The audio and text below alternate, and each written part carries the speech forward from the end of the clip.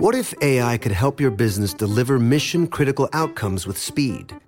With IBM Consulting, your business can design, build, and scale trusted AI using Watson X, and modernize the way you work to accelerate real impact. Let's create AI that transforms your business. Learn more at ibm.com/consulting. IBM. Let's create.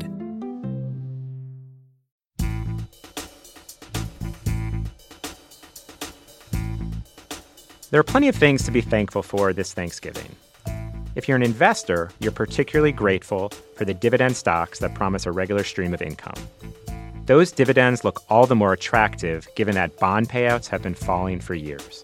But dividends aren't so simple, and there are a few things that investors should know before jumping in. I'm Alex Yule. Today on The Readback, I'm joined by Barron's writer Lawrence Strauss, who spent the last several years covering the ins and outs of dividends. Hey, Lawrence. Hey, Alex. Nice to be here. There's certain things on Barron's.com that we just really know are going to resonate with our readers. Tesla, Apple, Bitcoin, those things get generally pretty huge readership. But there's one more that just is always up there, and that's stories about dividend-paying stocks. Why do you think that is? I think one basic reason is that dividends are easy to understand. You can see it. It's tangible. And a lot of finance isn't that tangible. And this is one thing you can really grab hold of and understand. So if a company pays a 2% dividend yield or a 3% dividend yield, you kind of know you're going to get that money at the end of the year. And of course, with everything else in stocks, nothing's a sure thing. Correct. In this market, most companies have been holding their dividends stable or, in many cases, raising them. So it certainly adds a stability factor to their investments. All right, and let's step back for a minute and just tell us where they're coming from, how are they calculated? Give us kind of a primer on dividends. Sure. Dividends are paid out by companies from their cash. They have what's called free cash flow, and from that they can pay capital expenses, they can buy other companies, they can pay down debt, but they can also return capital to shareholders. And the two main ways to do that are buying back stock or paying out a dividend. And essentially dividends, they're calculated as part of earnings. It's a way to think of them because as earnings go up, generally the dividends go up with them. But essentially it's money that the companies make, and when they have a bit left over, they can return some of it to shareholders. So essentially, I mean, companies aren't forced to pay dividends, right? No, there's no one saying you have to pay a dividend, but it's common practice these days. So it's almost a thank you to shareholders. Correct. And there's a sense that shareholders have invested in the company, and here's one way to pay shareholders back. And obviously you want your stock price to go up too.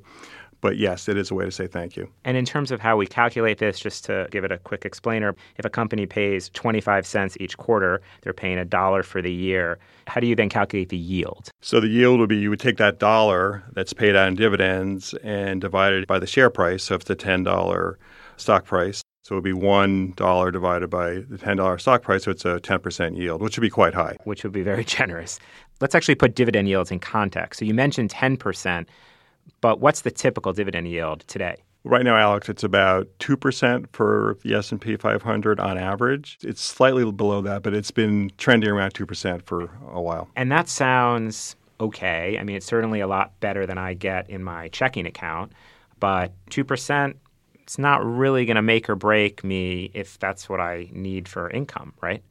Correct. But it is better than some of the alternatives out there. When you think about where the 10-year U.S. Treasury is right now, it's yielding below 1.8%. Okay. So right there, you're getting more than you would be for a very typical bond. And the 10-year Treasury, right, is kind of like your benchmark bond. It's a way to measure what interest is. Exactly. And it's a good yardstick for where interest rates are. And they have been much lower for various reasons. But even though 2% doesn't sound like a lot, it's still better than what you can get out there in some bond markets. Got it. But looking back, actually, there have been times in our history when dividend yields have been much higher. Absolutely. Going back to 1932, in the depths of the Great Depression, the S&P's yield was over 18%, which reflects how stock prices were down terribly. So that was a huge yield, and that was an aberration, really. It didn't last, but it was very high. There was another bump during the Great Recession of a decade ago in 2009 when the S&P's yield went above 4%. That didn't last long either, but obviously stocks cratered at that time, pushing the yield up.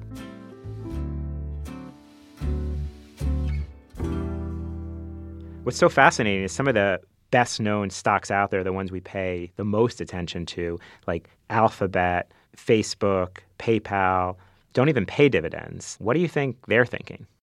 Well, Alex, it turns out that there are 78 companies right now in the S&P 500 that don't pay a dividend, and that's about 20%.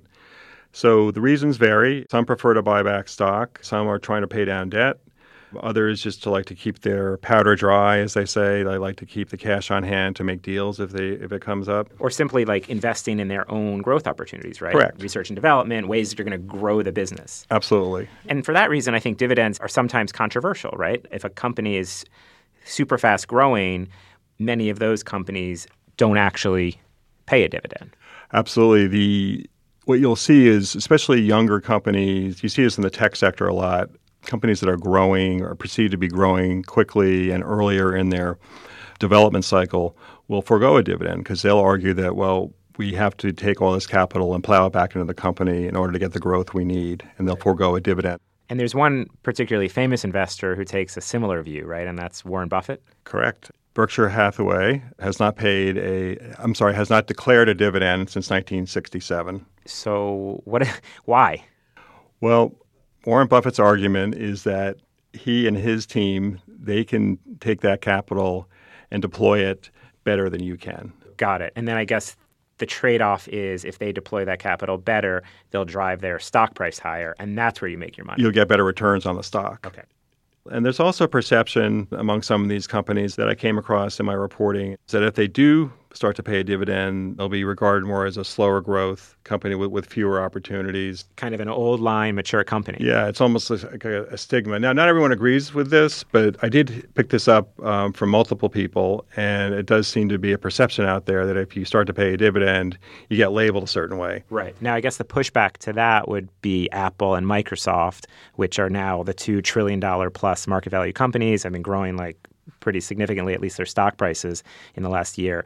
They do pay dividends. Absolutely. And in the story we wrote a few weeks ago, we quoted Tim Cook, the CEO of Apple, on a call in 2012 when they initiated their dividend. One of the things he said was that the company would be able to go after a broader investor base.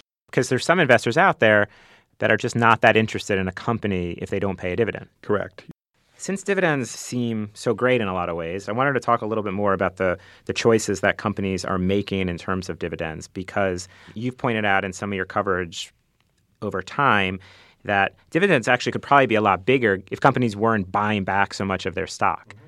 So how popular are stock buybacks? And why should we even be thinking about them in comparison to each other? Right. Well, a lot of the companies that don't pay dividends, they do buy back stock. Buybacks are very popular in corporate America today. And that's effectively taking the same cash pool that a company has, but instead of paying a dividend, they say, well, we're going to buy our own stock, in effect, giving each shareholder a little bit more of the company, right? Right. And there are a couple of reasons for this. There have been books written about this. There's a lot of debate on this.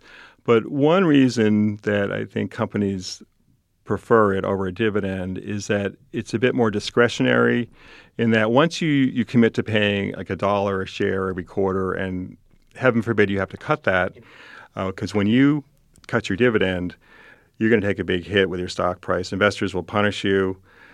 However, with buybacks, you can turn the spigot off and on a little more discreetly, and you don't quite have the same pushback if you change it. So it seems like some companies prefer buybacks. Right. So dividends, kind of once you start, you just can't stop without seeing the stock price punished. Right. Well, I remember I did an interview with Jeff Immelt, who was the longtime CEO of GE a long time ago. This was probably back in about 2012. And I asked him, what was the hardest decision you ever had to make? And he said, cutting the dividend during the financial crisis. Wow. So it's a big deal. And GE, of course, was famous for never cutting its dividend for decades, right? Right, yeah. And I guess that was the first cut. Yes. They've had to cut a few more times since. They have. They've had other problems since, and now it's down to about a penny on a quarterly basis, penny a share. So interestingly, the dividend was sort of like a sign. The fact that they had to cut the dividend, that was probably the high watermark for GE. Right. So that game over aspect that investors take to cutting the dividend, is that a fair response? Interesting you asked that because I've come across some research recently that suggests that in the short term, it can be very damaging. Kraft Heinz cut their dividend in February of this year, and the stock definitely went down a lot. But the research was suggesting that over time, over the next year or two, a lot of these stocks actually can perform better once they get the bad news out of the way. Right. And could that be because at the time the company simply couldn't afford the dividend, and so you pare it back, maybe you get back to business, able to run the business a little more effectively? Yeah, it's an acknowledgement that things aren't going well. We need to deploy our capital elsewhere, or we need to save capital. So it's a bad sign short term, but it doesn't necessarily have to be a bad sign over the longer haul. And I imagine it's not that different than from a family cutting its budget, right? If they're meeting tough times, you cut back a little bit, it gives you a reset. That's not to say you can't go back to that expense at some point in time. You cut back on all those streaming subscriptions or something. Exactly. Okay. I actually wanted to talk about retirement a little bit because you just had a cover story on that point and how retirees are maybe increasingly using dividends or how they should be using dividends to really pay for retirement. That's right. I did a story about that, and there are a couple of approaches that we talked about. One was people can try to build portfolios and live off the income. So in theory, you have a portfolio of dividend-paying stocks, and you're going to get the interest from those stocks. And if you have enough money, you can use that to supplement your living. So you don't sell the stocks. You're basically, if you're doing well enough, you're just living off of the dividends that those stocks are throwing off. Right. And just to put that in perspective, you do have a stat in there, and obviously this is only for a small section of the population, but you point out that if you have a $5 million portfolio paying a 2% dividend yield, you're getting, before tax, about $100,000 a year. Right, but you need a fair amount of capital to support that. And then the other approach was more what's called a total return approach, where people and advisors and retirees, they try to build up a portfolio where they're not trying to just pick out dividends to live off of. Rather, they're trying to have their portfolio grow in wealth, and they do that by stock prices going up, and they get the income, and that leads to a higher value of the portfolio, and then they can tap into their portfolio as needed. It's a little bit of a more holistic approach. Okay, and I think that's an important thing to point out here. If you're an investor, what you make on a dividend, of course, is only one function of how you can make money in the stock market. Absolutely. You make money with total return, as it's known, and that's both from the dividend, which can be reinvested, which often is reinvested, plus the capital appreciation, which essentially involves the stock price going up. And of course, that's what we spend so much time at Barron's writing about. I mean, we'll write about the dividend, but what we're really often focused on is how an earnings report or some other event moves the stock price up or down. That's right. But when you look at historical returns, total returns, dividends do make up a big chunk of total return. So that's fascinating to me. We're spending so much time, not just us, but I think our readers and in general, talking about stocks by looking at these day-to-day moves, these year-to-date moves, all those sorts of things. But what you're saying is that in the end, it's really these kind of boring dividends that drive shareholder returns? Well, they certainly contribute to it. It's a big piece of it. It's not all of it, but I think it gets overlooked because it's very common and boring, kind of boring. Quarterly dividend, kind of boring. Yeah. But over time, those dividends can get reinvested, and they can really help get those returns a lot higher. And when you say reinvested, what do you mean by that? Well, that's when instead of taking that dividend check as a shareholder and putting it into your bank account, you can reinvest it into a holding you have or into the stock you hold. So it goes back into your portfolio. Okay, so if Procter & Gamble is paying me my dividend and I'm a Procter & Gamble shareholder, I'll tell whoever's holding my stock, hey, I don't want that check each quarter. I want you to just buy more P&G stock with that dividend. Yeah. And is that the way a lot of investors use their dividends? It really depends on what they're looking for. I mean, obviously, some people who depend on income will take that income as it comes in and use that for their living expenses or to help their living expenses. But a lot of people, especially who aren't in retirement, who are looking to build assets for retirement, will reinvest dividends. Okay. So you spend most of your time looking at companies and their dividends, how they pay them, how they change them. Putting that all together, how would you let that inform sort of an investing strategy? I mean, where in the priority list of investing should dividends land? I think they should land pretty high in the priority list for an investor because there's a lot of things you have to consider when you're looking at a company and its prospects, its growth prospects, its margins. There's a lot that goes into it. But when you look at the dividend policy, do they pay a dividend? If they do pay a dividend, how consistent have they been? If they don't pay a dividend, what are their reasons for not paying a dividend? Are those legitimate reasons? There's a lot that goes into that decision, whether to pay one. And then once they're paying it, you have to sort of monitor how consistently they've been paying. But I think it's a very good way to assess a company, but it's not the only way. And to some degree, I would think if you're this type of investor, you might think the dividend kind of keeps a company honest to some degree, right? Absolutely. That's a common argument I hear for dividends, that it means that management has its capital. It can signal that the company's management has its capital priority figured out properly, and it's a good sign. And it's a reminder that, hey, we work for you, the shareholder, not for ourselves. Right. All right. Thanks so much, Lawrence. Nice to be here. To read Lawrence's ongoing coverage of dividends, check out barrons.com. I'm Alex Ewell. The Readback is produced by Meta Lutzhoft. The show will return next week. Until then, have a great Thanksgiving.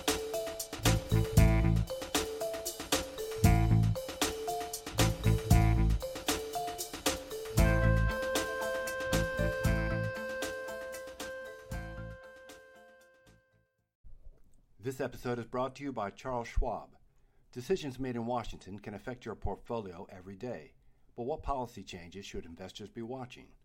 Washington Wise is an original podcast for investors from Charles Schwab that unpacks the stories making news in Washington and how they may affect your finances and portfolio. Listen at schwab.com/WashingtonWise.